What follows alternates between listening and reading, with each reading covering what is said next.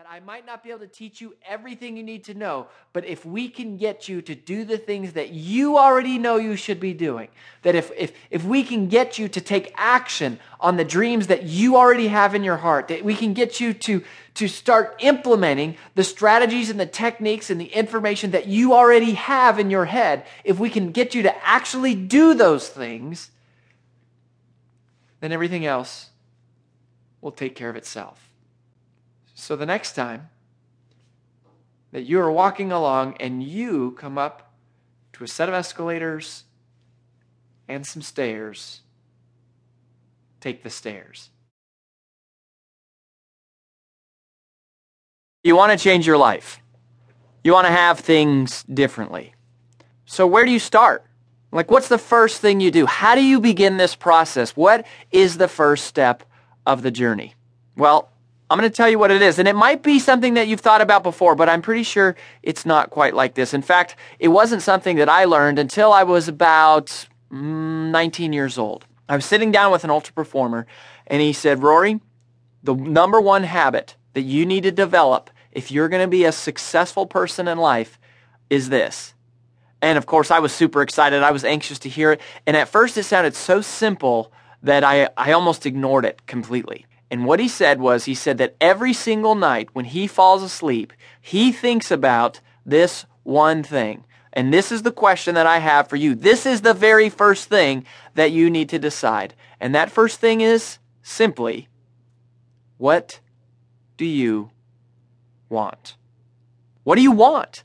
What do you want? What do you want your life to look like? What kind of house do you want to live in? What kind of business do you want to have? What kind of marriage do you want to have? What kind of man or woman do you want to marry? How much money do you want to make? Where do you want to travel? What are the things, the possessions, the things in your life that you want? What is it that you want? See, it seems like such a simple question, but most people are terrible at defining what it is that they want. It's wild to me that we spend years of our lives going through the motions, day in and day out. We wake up, we get ready, we make breakfast, we get in the car, we go to work, we sit in the office, we go through the normal thing, and we spend years of our lives going through the motions. And yet we spend merely minutes thinking about what it is that we really want. So what is it that you want? What is the next biggest, most important thing for you in your life that you want to have? See, the number one habit of ultra-performing people is that every night when they fall asleep, they think about what it is they want. Very vividly, very clearly, they spend time thinking about it. If that was the only thing you needed to do to completely change your life, would you do it? I sure hope so. I hope so because it's simple, it's free, right? It's not hard. It's just a matter of intention and discipline and you making a decision and a commitment to say, you know what? I'm going to do what successful people do. I'm going to do what ultra performers do. And I believe that I am capable of achieving and having and accomplishing the things that I want in this life. So what is it that you want? And I want you to spend time thinking about it every night.